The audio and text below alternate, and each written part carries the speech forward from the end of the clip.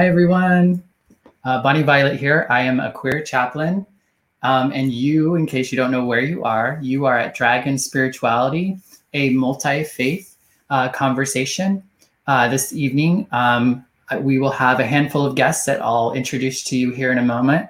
But for folks who've maybe never been to a drag and spirituality event before, basically this is kind of where a drag show, if you will, meets a spiritual conversation. And so in tradition of drag shows, we do, the drag artists will accept tips along the way. So we'll be sharing their Venmos and their PayPals and that sort of thing. So feel free to, send a tip as the show progresses. And then we'll also, include socials where you can connect with them on social media. Also, if you're challenged with reading it from the screen or you're listening to us, you can find the links in the description. So folks are either watching us tonight on YouTube, Facebook, or Twitch, or you're listening to us after we've filmed this live on a podcast, wherever you listen to podcasts at either a Queer Chaplain or Urban Village Church's podcast. Also, we want to engage with you this evening. So if you do have any questions for the artists or comments, please do interact with us. Tell us that we're pretty. Tell us that we're funny. All that fun stuff. It just kind of helps get the energy going for all of us. So please do interact with us this evening if you feel so inclined. And I think that was all I'm gonna say to get us started. So what I'd like to do is go ahead. We are one of our artists is not quite here yet, but we're going to go ahead and bring the other two artists right now, and we'll go ahead and start the conversation. Hi there. Hello. How's everybody doing? I'm good. I'm alive. We almost are like color coded where like I'm purples, we got oranges and blues.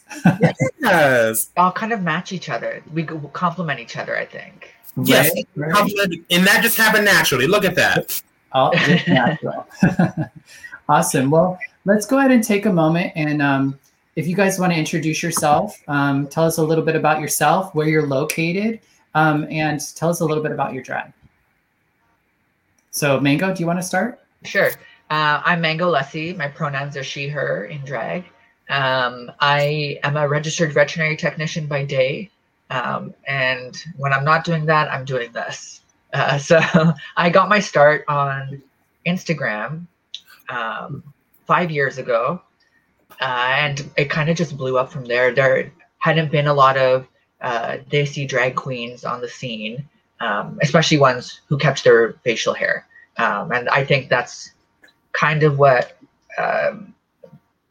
got me attention online. And now my platform has become my Instagram has become a platform for me to talk about issues that queer South Asian people face, racism, art, fashion, all the things that make me me. Awesome. Well, hello world. My name is Coco Sho-Nell. I put the ooh in Sho-Nell. And I go by she, her when I'm falling in the geesh, if you will. I am located in Chicago, Illinois. So born and raised here. So they're very local. I kind of actually got started doing drag almost technically 20 years ago. But I didn't start doing Coco till like over 12 years ago in the bars and things because I'm a theater queen. So I would do plays and musicals and drag, but then I started being Coco and was like, oh, let's do it. Let's go for it. And since quarantine, I've learned a lot about technology. So I learned how to do a lot of virtual shows, and I'm fortunate to be the co-host of Boylesque, which is me and Biddy Man. And we have several gentlemen and gentlemen presenting performers that do different shows with us. So we have different guests from all across the globe. We have people from like the UK. We have people from Toronto as well. Yeah, people just like doing different like acts, different burlesque and drag acts together because it's like they're cousins. Burlesque and drag are cousins. So yeah, and I just love to be able to share positivity. That's the big thing for me is just sharing positivity and love when in person or through the interwebs. So yeah.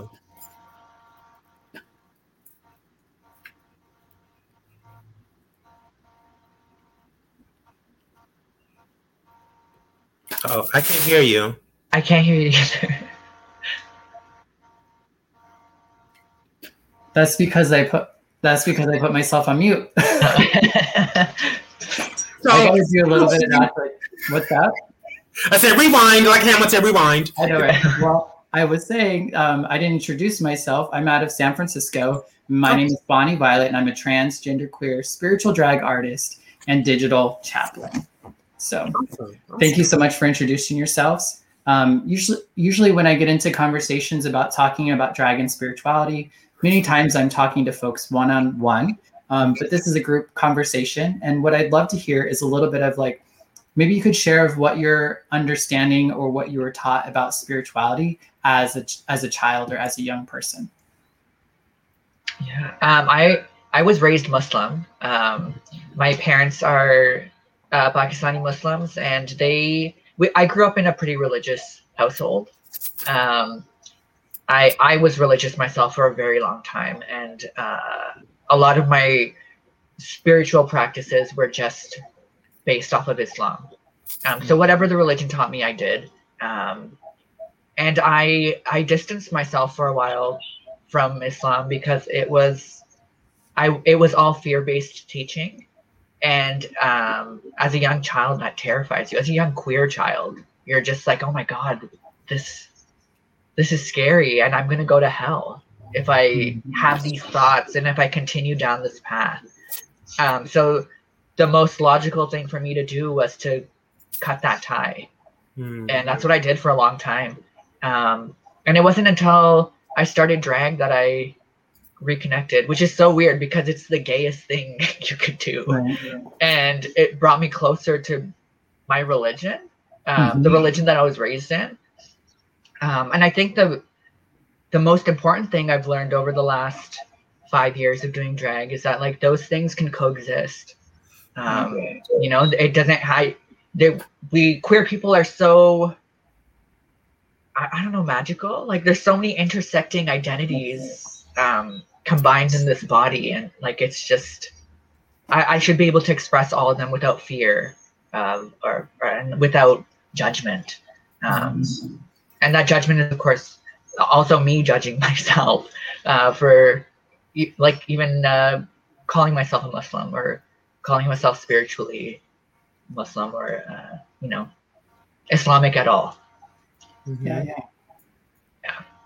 And yeah, I reconnected, and now I pick and choose what works for me, and I think that's the best way to navigate a strict religious upbringing that you're trying to reconnect with. Like pick the pieces that really resonated with you and move forward with that somehow. And I feel like I've been successful at that. So yeah, that's where I'm at now with it. Yeah, I can totally attest to that as well. So my dad is Catholic. My mom is Baptist, Southern Baptist. And I am an Nichiren Daishonin Buddhist. So I went through a spiritual journey as well because I just didn't feel connected to Catholicism at all. Just growing up, I kept like asking questions, and I was like, I just didn't understand like why were we excluding certain people, or why were we not embrace everyone? I didn't understand, because if you're talking about God's love, then that's everyone, because everyone's God's children. Like it was that mindset of I didn't understand why are we excluding other people. So I went through like a major journey. I practiced a lot of different religions before I found Nichiren Daishonin Buddhism, and I've been a Buddhist since 2004. So I'm a numbers kid. So it was 654, June 5th, 2004. So and for me, it just fit because I can make a connection to the universe and connection to others and share peace and love and have conversations with people of like, well, why do you feel that way? And is that how you feel, or was that how you were raised? Because that's a true testament of for certain people. It's like, well, that's just how I was raised. That's how I was raised. I was like, well, is that how you truly feel then? And then get into that conversation of like breaking some of those stereotypes of like, oh, well, gay is wrong, or gay is this, or I don't understand trans, so it's bad. Like, maybe just have a conversation with someone that is different than you, then you can maybe learn something. And then you're like, oh, wow, I never thought of things that way. And then it just kind of expands, because with my practice is always about dialogue, and dialogue helps and heals. And when you do that, you understand where someone else is coming from. And then when you do that, oh, the countless things that can happen positively from that conversation. So, do you ever get pushback from people? Like, if you were to talk with a religious person, like if I were to talk to an imam about my queerness or the things I do in drag, I would almost expect pushback, and like I'd be afraid to have that conversation. Sometimes there is pushback. Sometimes if they're really like holding on to their core principles, which isn't a bad thing, it's more of, well, that's fine, but there could be more. Yeah.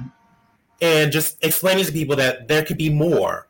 And actually listening to what they're saying, because I think a lot of times when you get pushed back is because you feel like, oh, they're trying to push this on me. Mm-hmm. No, that's not what we're doing. I just want you to have an open mind that there are others that are different than you, and you can accept others. It's okay. It's okay to accept others. Yeah. One thing I always found strange is that a lot of these religions have that they're supposed to be all-encompassing and very accepting, but it's almost the people that forget that. Yes. And they create a community of hate almost. It's scary. It is. It's very scary, and I think what's important for us as queer folk and believing in what's good for us is to understand that they need to listen to us as much as we need to listen to them, because that's the only way that change is going to occur, is if we listen to each other and understand where everyone's coming from, and then we can come to a common ground. Now, I'm not saying we're going to change the world overnight. That's not going to happen. But what I'm saying is we can make steps towards acceptance. And sometimes people are just so deeply rooted into their beliefs and faiths. It's like, okay, that's fine.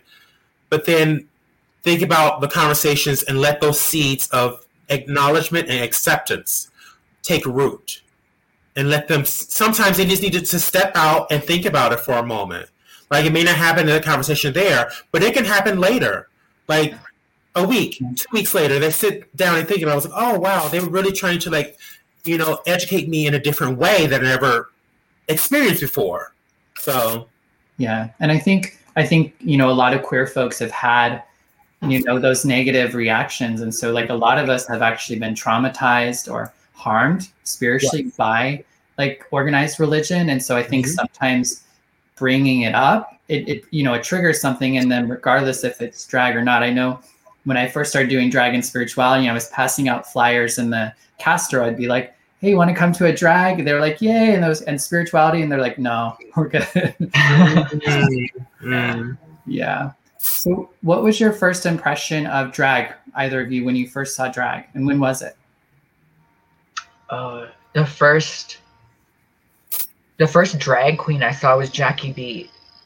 This is around 2007, I think, when she made a parody of Baby Got Back called Baby Got Front. And yes, it was so funny. And I that was my first time seeing a drag queen, knowing it's a drag queen. Mm-hmm. I had seen trans and third gender people in Pakistan before, on visits with my family, but I back then I just thought they're trying to I equated that with a drag queen, but I didn't realize what an actual drag queen was later. Mm-hmm. Jackie B 2007, and I loved it. And I didn't see another drag queen until I turned 19 and started going to bars in Toronto. Nice. Word. So it was the 90s when I saw my first drag queen on TV. So my parents used to go to sleep early. So we had cable, and I had cable in my room. So Lucky. there was an HBO documentary about Charlie Brown's cabaret show that was in Atlanta. And so I saw this documentary that I was just fascinated. I was like, who are these people? Like, they were doing like these flips, and there was this one queen named Raven that would do this fire number that was banned in the South because of how like elaborate the fire display was. And like, you know, I found out later like licensing things like that. That's big deal. So that was the first time I saw like on TV. It was like, oh my God, that's amazing. I never thought I would become one. I just thought, oh, these are amazing people. I just want to go see it. And then when I was 19, I had a fake, and I went to see Taj Mahal, who was a Chicago legend drag performer here in Chicago. Was a drag performer. They passed on, but they were amazing. They were so welcoming and so loving. And I was like, all right, I want to hang out with more drag queens. This is my people. These are the people that are, you know, leading the community. So, and I didn't start drag until officially like the early 2000s, but it was like spotty. But then, yeah, the end of 2000s is when I decided to become Coco, and I was like, I used that inspiration from seeing these amazing performers like trans and gay men too, just performing on TV, and like my experience seeing Taj Mahal, who was a trans performer, and use that to inspire me to perform now. So yeah, awesome. And it sounded like neither one of you really were conflicted as far as like doing drag and your spirituality. Is that correct? Yeah, I when I started drag, it was the time in my life where I like completely disconnected from religion and spirituality. So it wasn't even a thought to me until I started doing like strictly South Asian stuff, or like, or I started doing it more frequently. And then I was like, the culture and the religion are just inseparable. Like there's so much overlap and everything's so intertwined. And like, once you start doing or like tapping into that, like the South Asian stuff that I was doing, I just started getting flooded with thoughts of like religion and spirituality. And yeah, I think that's what started making me go back and having more positive thoughts about Islam versus what I was thinking before. Yeah, I agree. I didn't always connect it at first, because one of my routines is like I listen to music. I also do like 30 minutes of daimoku, which is basically chanting. So that's to get me open to perform well and be receiving of like all the gifts that the universe can provide for me. But I really started connecting more as I got later in life, because I realized that so many people need love. And a lot of times people like escape to the bars and escape to, you know, certain things because they're searching for, you know, love in their heart, and just love and acceptance. So I started to be more of like making sure I go there early before a gig and talk to people and get to know people. If I feel like someone needs that connection, that love, I make sure that I point them out through my number and I talk to them later on. Because for me, it's always been, I want to make sure that everyone is having a good time together. And sometimes people just need that connection, you know? Yeah. For me, I had already kind of like grappled with my religion and came to spirituality. I'd gotten sober. And so before I'd even started drag about 3 years ago. Now I had started when I was young. I tried it once, but I really had a hard time with, I'm trans. So I think I had some internalized transphobia.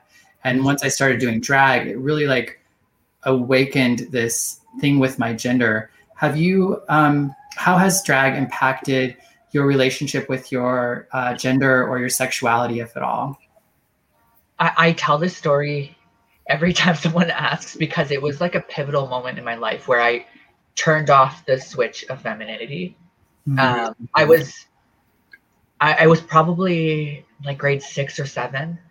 and I grew up in a house of all girls. We lived with our cousins, and everyone. I only had girls to play with, which I didn't care. I loved it. Never had to buy a Barbie, just use theirs. So we were playing house one day, and I dressed up in my mom's clothes. And when my parents got home from work, one of my cousins or one of my sisters had told them that Hamza's dressed up as a girl today in mom's clothes. And my dad pulled me aside. He was in the garage, and he was like, "If I ever hear or see it myself, I will send you to Pakistan." And it wasn't a joke. He was dead serious. And for a queer kid who grew up in Canada to be sent to Pakistan to live out who knows how long, it would have been horrifying for me. And I don't know if I would have survived it. That was when I turned that switch off. And I didn't turn it back on till my early 20s. Like, it was off for a good 10 years. I was hyper masculine all throughout high school.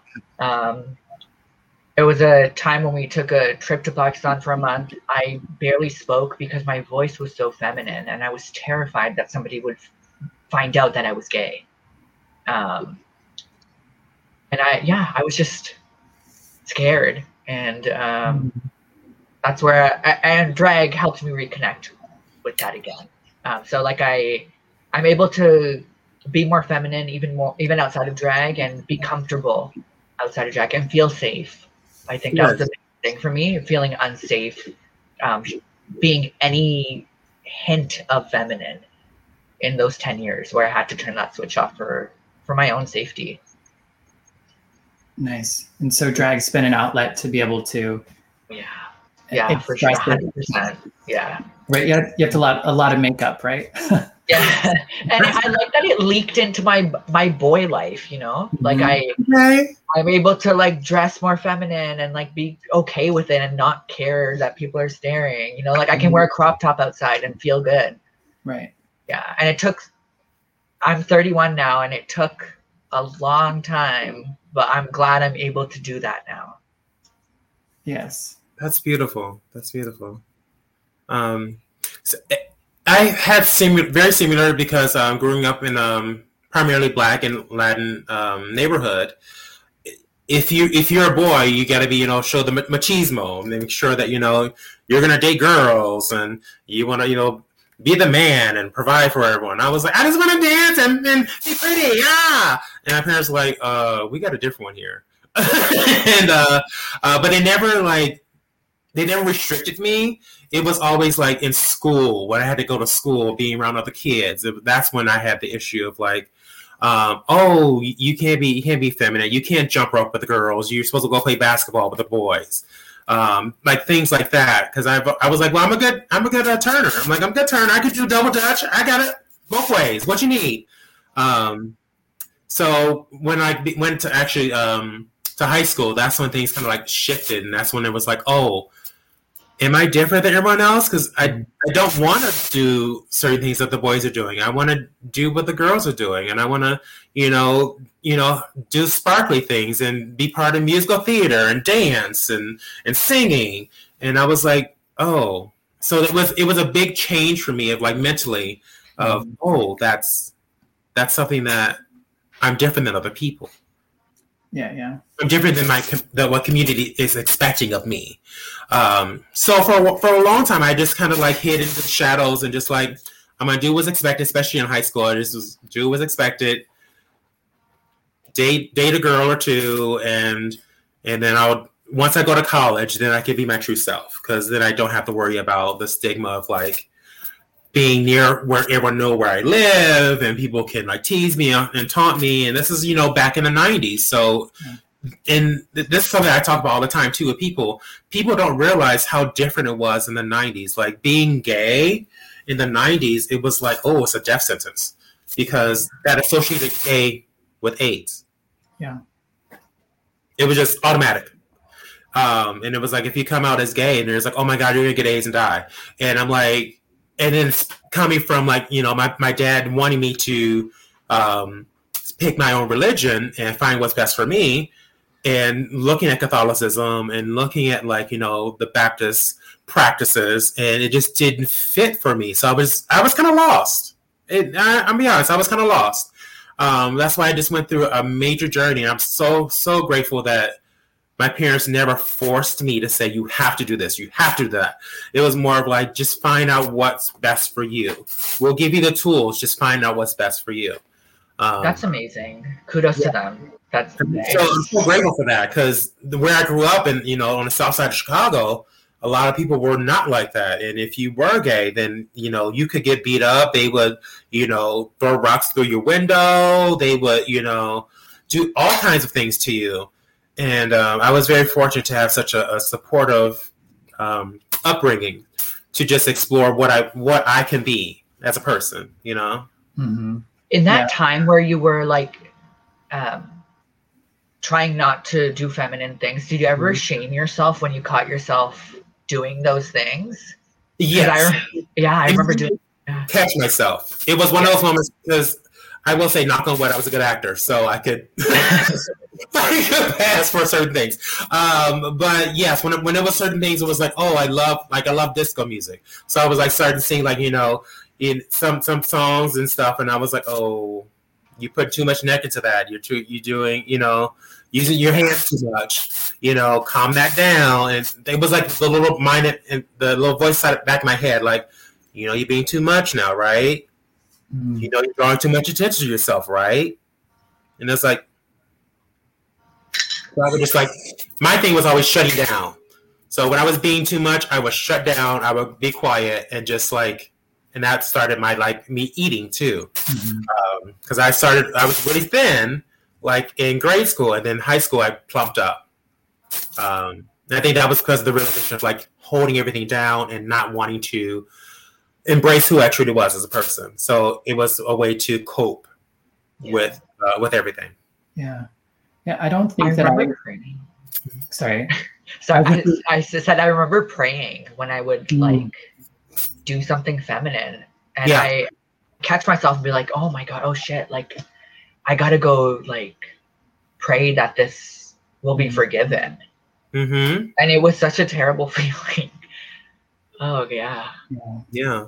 I kept asking myself, I was like, why me? Yeah. Why am I the one? Out of my entire family, why am I the gay one? Yeah. There's so much shame associated with that. And I can still feel it sometimes. Mm-hmm. If I love crop tops. If I'm wearing a crop top outside, yes. crop tops and mesh, they're my thing. So if I'm wearing that outside and I get a look from somebody, especially a brown person, my mind immediately enter that state of shame that I was in 15 years ago. Mm-hmm. And it's such a weird feeling because I'm comfortable with myself, but it's just my brain has trained me to take that as a warning sign or to feel shame. Mm-hmm. So it's still something I deal with today. Yeah.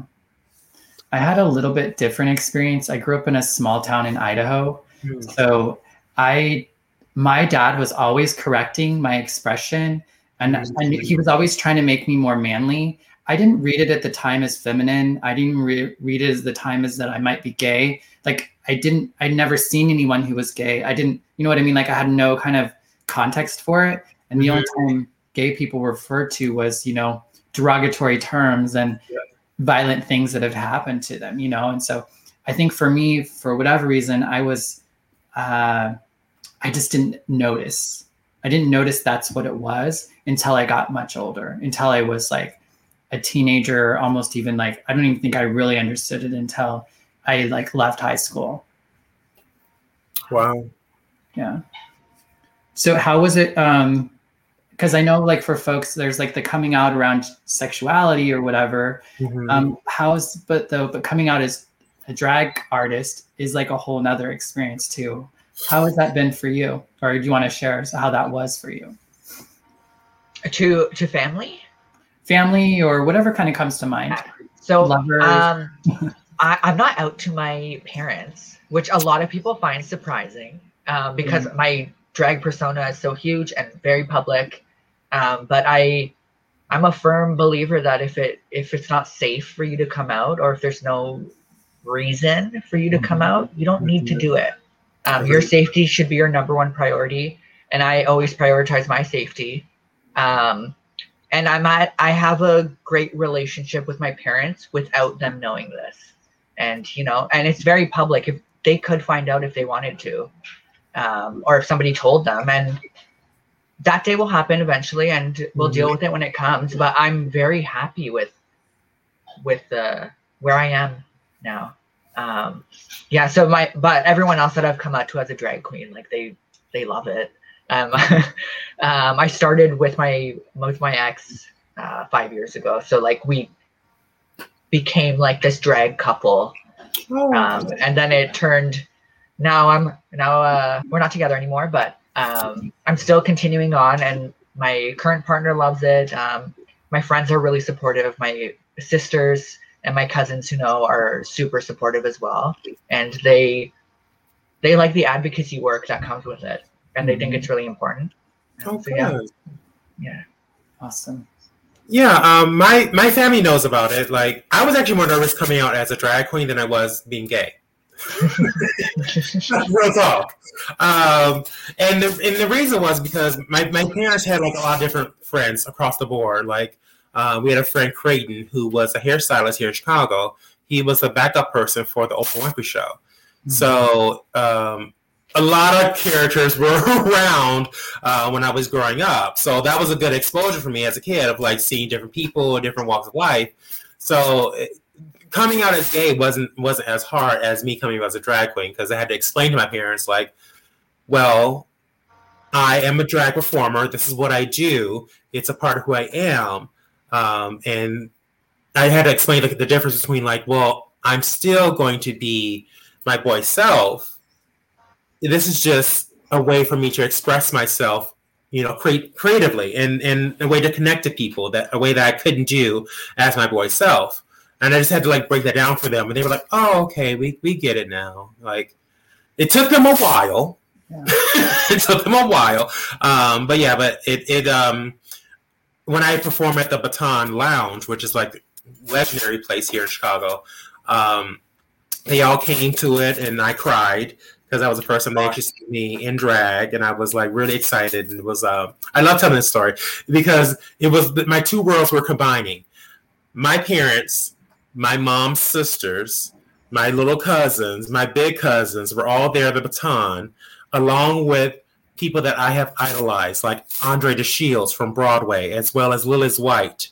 They were doing a play here. So they were all in the same audience at me making my premiere at the Baton. So I was crying and going crazy backstage. And people were like, what's wrong with it? That's so magical. That's so beautiful. Yeah. It's such a magical moment. And my favorite director of all time, Jerry Mitchell, who directed Kinky Boots, who does Broadway Bears. He was in the audience too, so I got to take pictures with him and I got to talk with him. So I still, like, to this day, like, I get chills. It was one of those magical moments of like, here I am, world. There it is. That's so beautiful. It was a really great moment to me. I'm so fortunate because not everyone has that opportunity of, like, sometimes, you come out as gay, like, okay, when you come out as a drag queen, they're like, what? No, like, because there's still a stigma and a still idea of like this whole perverse idea of like, oh, drag queens are, man hungry and perverts and this, and I had to like break that stigma of like, we're not that. We're just entertainers. You don't say that about J-Lo. Yeah. And she wearing the same makeup and hair and wigs and outfits as we are. Right? I think another, if I were to come out, or like when drag queens do come out and they're from a South Asian background, there's no language for drag queen in Pakistan. So like the next closest thing to equate it with is a trans person. So if I were to come out, my parents would probably think that I'm transitioning, which is also like really frowned upon in Pakistan. So like that's just it adds like a whole nother layer with whatever culture you're raised in or religious background, and like it just plays such a big part in how people will perceive it. Yeah. Zovia has a question in the comments. They say, what does your spirituality practice look like? Can you talk about your experiences sharing or practicing your spirituality with your partner? It's kind of two questions in one, but yeah. I kind of don't do anything with my partner spiritually, but we meditate together sometimes. He does pray sometimes as well. And I usually just pray at night, or it's always in moments of weakness, I guess, or sorrow, or loneliness. I hate to associate spirituality with like negative feelings, but I think it's important to acknowledge when we're looking for answers that we don't has for us. We look to God or whatever you believe in, you know. And I just like to acknowledge those negative feelings because they're important. They play a huge part in a queer person's life, I think. So yeah, that's when I'm most connected, and most of it is just like clearing my mind and praying and being calm and, you know, asking myself questions. Yeah, because I agree. Like for me, like chanting is it's a way to center myself. It's a way to open my heart up. So sometimes I'm introverted. I know you can't tell right now, but sometimes I can be very much like, I'm just gonna close these four walls around me and I'm just gonna stay here. So it's a way to make sure that I'm opening myself up to experiences and people. And also a way just to refocus myself. Sometimes, you know, things happen in life that will rattle you, and it could be people, it could be situations, and it's a way that keep me on focus on what I want to achieve in my life. And I think it's so important to just find whatever works for you. I think a lot of times we, as people of the LGBTQ community, we do look at religion, organized religion, as a negative thing because of the history. But I think a lot of people are turning the tide with that. And I think we to show that, yes, these people have been bad with us, but let's look at the progression that we can make together. Because there are so many pastors that are here, especially here in Chicago, that make strides in being inclusive and welcoming. And I don't think they get enough credit. Honestly, I don't think enough credit. And because me coming from my background of like being afraid to talk to priests, because I went to Catholic school as well. So talking to priests about things that I'm feeling, or like, I don't know why I like this boy. He just seems like he's a nice guy and I want to be around him more. And understanding like that leads to something because you feel a different way about a boy than you do a girl, or, you know. And I think it's important that we have those, like I said before, these conversations, the dialogue, because I think a lot of people are so afraid to talk. They have these feelings, and then they just let it bubble up inside of them, and then that ends up like lurching out at the wrong time. And then it's like, I didn't mean that, or I didn't want it to come off that way, or that wasn't what I intended.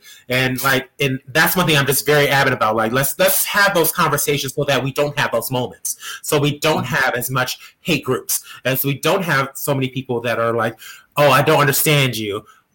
Let's have a conversation so you can't understand me, you know? Yeah. We have another question in the comments. Gabriel, they ask, how does your spirituality influence your drag? I'll say for me, I'm gonna take this with so I'm done. So for me personally, it influences a lot of what I do in my general day-to-day life. But when it comes to my drag, it sometimes affects it, sometimes it doesn't. Like sometimes I'll do like a spiritual number where I'm doing a gospel number. And sometimes I'm a hoe. So, but for me personally, though, I prefer to make sure that I'm using my chanting and my connection to the universe so that I can connect to other people, and they can just. For me, it's always about sharing love, sharing and being accepting and and knowing that we are in this together. So let's have a good time and let's communicate and connect with each other.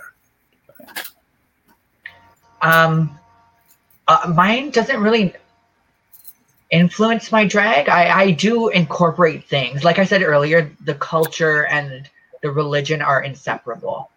So when I dress up in something culturally Pakistani, it can be perceived as Islamic as well. Like I do have a outfit that I wear that's an abaya, and it's worn by religious women, and I wear it in drag, and that's an expression of my spirituality and my religion through drag.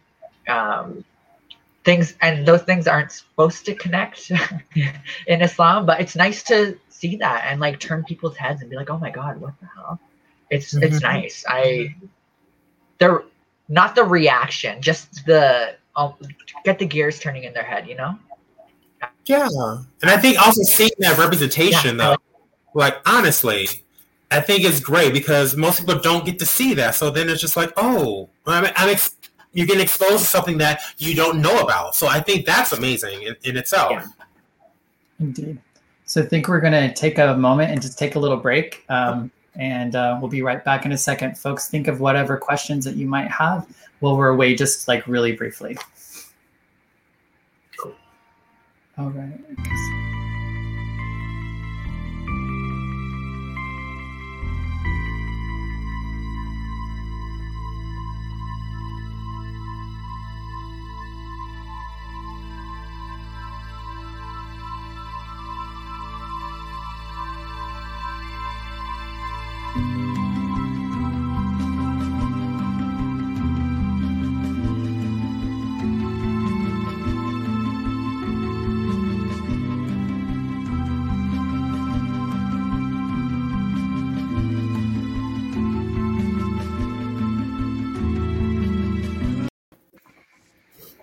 And we're back. Yay. I should get a Riverdale. Bam. Right? I know we should, right? Switch, change it. There it is. I thought about it. I have a wig right here that I was considering, like, I wonder if I could do that at some point. So maybe I will at the next break. Awesome. So what does yours, so activism was brought up a little bit earlier. Do you want to talk a little bit about how activism and your drag intersect, or your spirituality, however way that works for you? I when I started doing drag, it really wasn't for, and it was all self-serving. Like I did it for the likes on Instagram, and it didn't turn into something more until I think like 3 years in. I realized there's no South Asian representation in the village in Toronto, and like the drag scene for South Asian queens had died out. And I was lucky enough to have made friends with this group of guys who runs a queer South Asian party, and now there's a whole bunch of us in the city, and it's amazing. And you know, like I see that as a form of activism. I think just being visibly queer, being visibly feminine as a brown guy is activism in itself. I know people get a lot of slack for, and just call it like, they don't see that as a political act, but I think it is. And I like, especially if your safety is being threatened, I don't see how that's not a political act, you know, just being visible. And since then, I've been advocating for queer South Asian people online, and it's become like my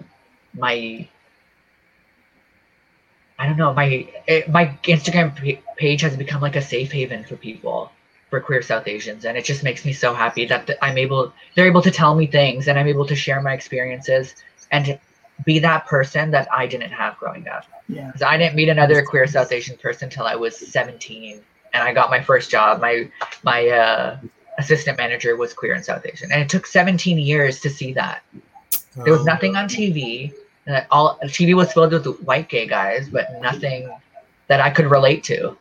The closest was like Jay Manuel on America's Next Top Model. Oh yeah, yeah. Beautiful, but he's not South Asian, you know. And so I had no one until I was 17, and thank God for that person too, because he was visibly queer, and that gave me permission to be myself too.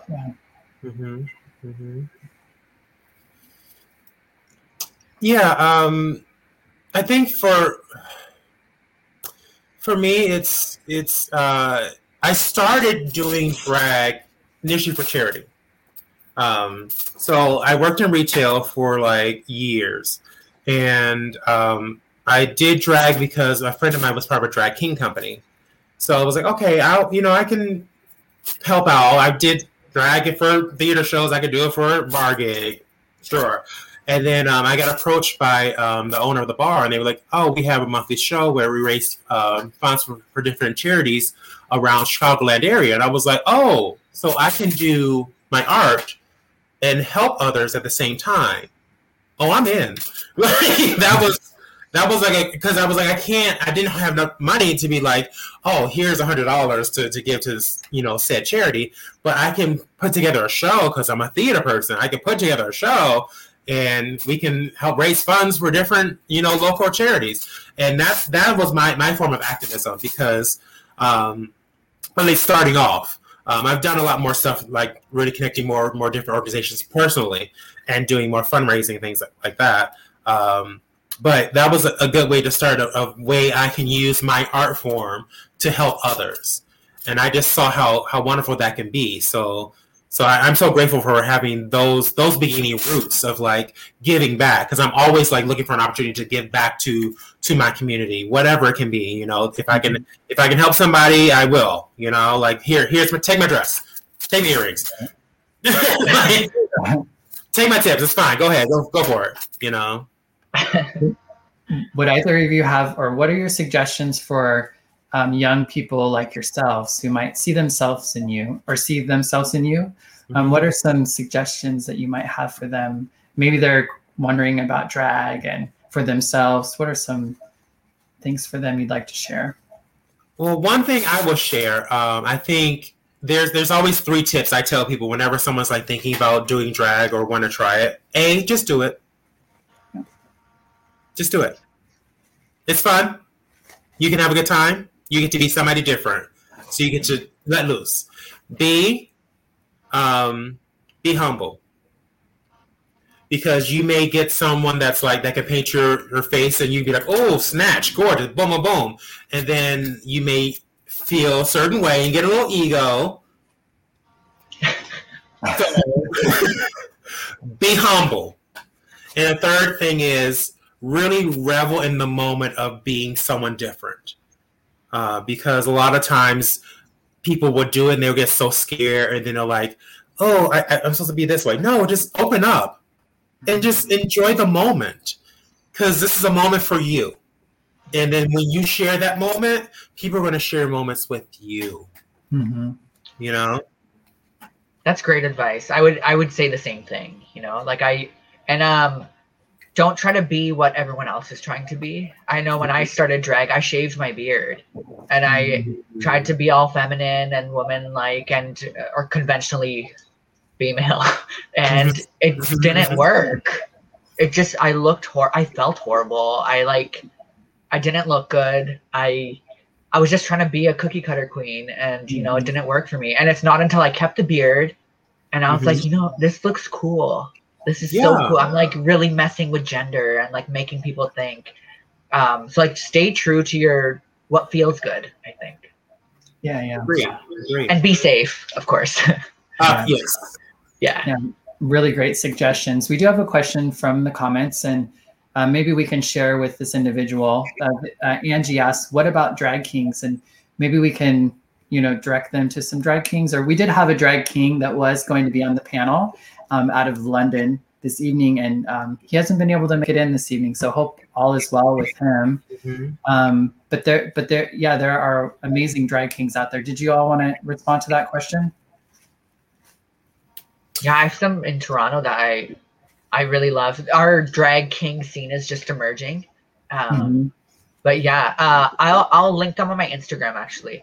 It'll just be easier to make a list. But Alexander Brandy's an amazing drag king from Toronto. Babia Majora does a lot of drag burlesque stuff. They're non-binary. Yeah, definitely check them out, and they're great artists.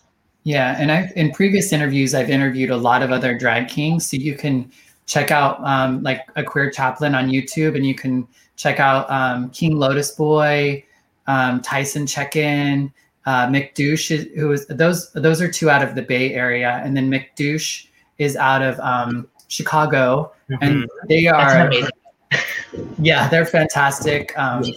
There's some really great drag king and non-binary folks, depending on where you're at in the. And then there is actually even a YouTube channel where they did a drag king festival. It was like a global thing where they just, I think it was almost like 2 days of like drag queen performers over and over and over. You can find that on. Yeah. And I have one of my babies is Luca Me. That's one of my drag babies. So he's a drag alien king. So wild makeup and things like that, and also like very popular here in Chicago is Tenderoni, who just won the best drag performer contest with Alaska. So yeah, there's amazing drag kings that are in Chicago and also around the country. Because how I actually originally started, my friend was actually part of a drag king company. Like they were part of a drag king company, and they wanted a drag queen to be part of their thing. And a little history that people don't realize about Chicago. Before, RuPaul's Drag Race, there were a lot of drag king companies here in Chicago that actually were based here, and they would tour around the country. And it kind of died out when RuPaul's Drag Race came into fruition. But that's how a lot of people got started, because in Chicago, there was really only like 5 drag queens that had any kind of gigs in Chicagoland area. And it's wild to see like how the industry has changed. I've been seeing it grow from like only a few queens to the success of RuPaul's Drag Race to see so many people just expressing themselves more, whether they're queens or, they don't want it to be defined, we're just non-binary or have you, or androgyny, mixing it. I love seeing the differences that are happening and the creativity. I love it. That's what drives me more. Like, yes, I am 40 years young, but I am still kicking it with these kids. But I love seeing that. That gives me like inspiration. Like, okay, cool. They're doing something different, something I've never seen before. This is great. I love it. Keep doing it. And I think it's important that we like support each other too, saying like, yes, keep doing it. If you want to be weird, be weird. If you want to be, the gorgeous glamazon, go for it. Like, just embrace who you want to be and do it.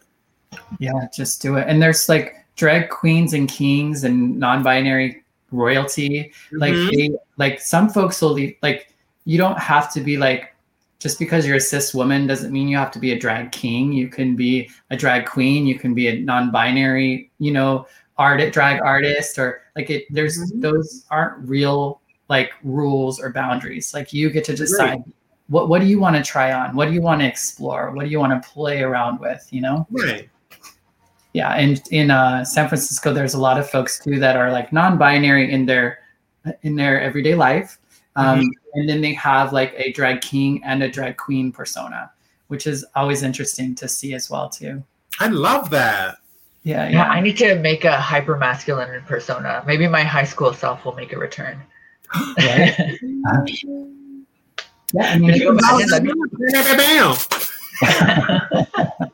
yeah. So we are hitting right about the almost 1 hour at 55 minutes in.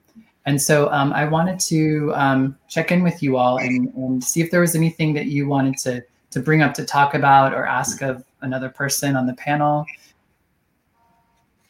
I just want to like, Coco, you have such a great energy. This is my first time meeting you, and it's just so, I don't know, there's something radiates out of you, and it's so beautiful to see. Thank and you. to hear. Yeah, it's just, I don't know. This rarely happens with people, but you know, when you just, I don't know. When you feel it, you just feel it, you know? Yeah, and you just feel like a good person to me. Like such a great light. I don't know. It's just so nice. Thank you for like I think this is just a beautiful moment that we can talk and share and, you know, share our experiences and share our love. And like it's amazing to meet you. Like I want to come to Toronto now. Like well, we're way behind on the COVID schedule, so once I got my spray. I'll spray everybody. After just bring your own Lysol and you can come. There it is. I want to ask both of you, like, what was the hardest thing that you've actually done, like, in drag? It could be performance or real life or what have you. What is the hardest thing that you ever had to do? I had a difficult moment once during a performance. It wasn't the hardest thing I've done, but it was a really bad experience. My music shut off halfway during the performance, and it was at a straight event too. So it was a comedy show, and the audience was straight, majority straight. I could tell by the way they were looking at me. My music shut off, and it was a burlesque routine. So I'm standing there. A lot of my performances, I love going into the audience and interacting with people. And I went to the audience, music shut off, and I'm standing there like half naked. Like, oh my God, what do I do? Yeah, it was, now looking back, I can laugh. It's hilarious.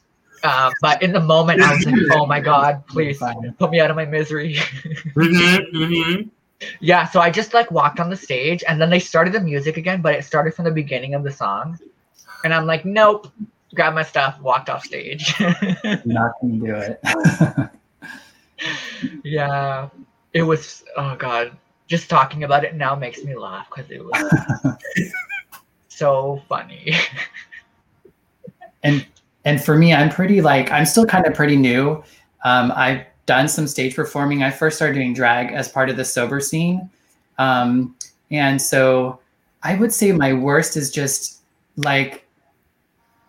going to do a performance and then just like blanking. Like I just completely it was a song I'd known since I was like a little kid. And all of a sudden I didn't know the words. I couldn't move. There was only like 3 people in the audience. So it was just like, I was like, I don't know, just something hit me and I couldn't do anything. It was awful. Mm-hmm. What about you, Coco? So I did this play. It was called Gaia Divine. And the play was basically about a drag queen represents the Mother Earth. And basically deciding on whether to continue the human race or just end it all. So it was a very heavy show. For an hour and a half, I did not leave the stage at all. So as soon as people literally walked into the building, I was on stage. I sang, I acted, and I actually had a choreographed dance number in it as well. It is the hardest thing to this day, I will say, that I've ever done. Because for the hour and a half, I had to be present the entire time. I could not just have a down moment. And the fact that, spoiler alert, I entered the world. So the fact of having just those feelings of being Mother Earth and deciding to end everything, every night killed me. Oh, every night. So I even get teary just think about it because it was such an amazing play and it was an original work and I got to work with some really amazing artists on that and it just it was. But seriously, after every show I was like, I need a drink. I'm tired. I'm drained. But it was cathartic. So it was so awesome in that moment, but also man, I'm tired. So yeah. It was one of the hardest things. It stretched all my muscles. Wow. Sounds like it was probably a great performance. Mm-hmm. Yeah. Well, I think we can probably go ahead and end the conversation if you all are good with that. Okay. Yeah. Or yeah. Yeah, this is now at this point. We can stay here all night. We can still stay on a little bit longer if you like. I'm either way. You know, we can spill some tea if you want to.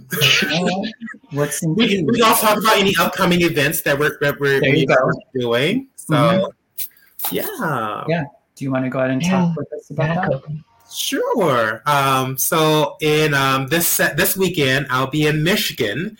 There's a gay campground called Camp It, where we're going to do a pride show there. And then in July 1st to the 6th, I'll be doing a tour in Denver. So I'll be in Denver, Colorado, just hitting up all the clubs there, touring and doing what I can do. And then every third Friday of the month, you can find me on twitch.com/Ben D Man. That's man with 2 N's. I host a burlesque show there online, so you can find me there. And that's one of the few things that you can find me doing around Chicago and online. Awesome. All of my gigs are online because Toronto's still closed, pretty much. I do have a really big thing coming up that I'm not allowed to talk about, but it's a big thing. And it's starting next week, I think, and it lasts till December. Oh, wow. So, yeah, it's a really big thing, and it's a big thing. But if you tip her, maybe she can give you a hint. Right. It's right down there, scrolling. That's like CNN. It's scrolling. Yeah, it's like CNN. Congratulations on that, whatever it is. Yes, I'm excited. Thank you. I'm really excited about it, and I'm hopeful that it turns out well. But yeah, it'll be on Instagram. So yeah. Fantastic. All right. Well, thank you. Thanks everyone for joining us this evening. Thank you both the guests that came on, as well as those who are in the audience who came up with questions and comments. To connect with us all more, just check out the links in the descriptions. Reach out to us. We'd love to hear from you, whether you're, a new person considering drag, or you're questioning you have spiritual questions or whatever. Just feel free to reach out with us and out to us, and just know that people like us exist. That's right. All right. Well, you all take care, and you have a lovely evening. You too. Bye. Thank you. Thank you. Love you, media.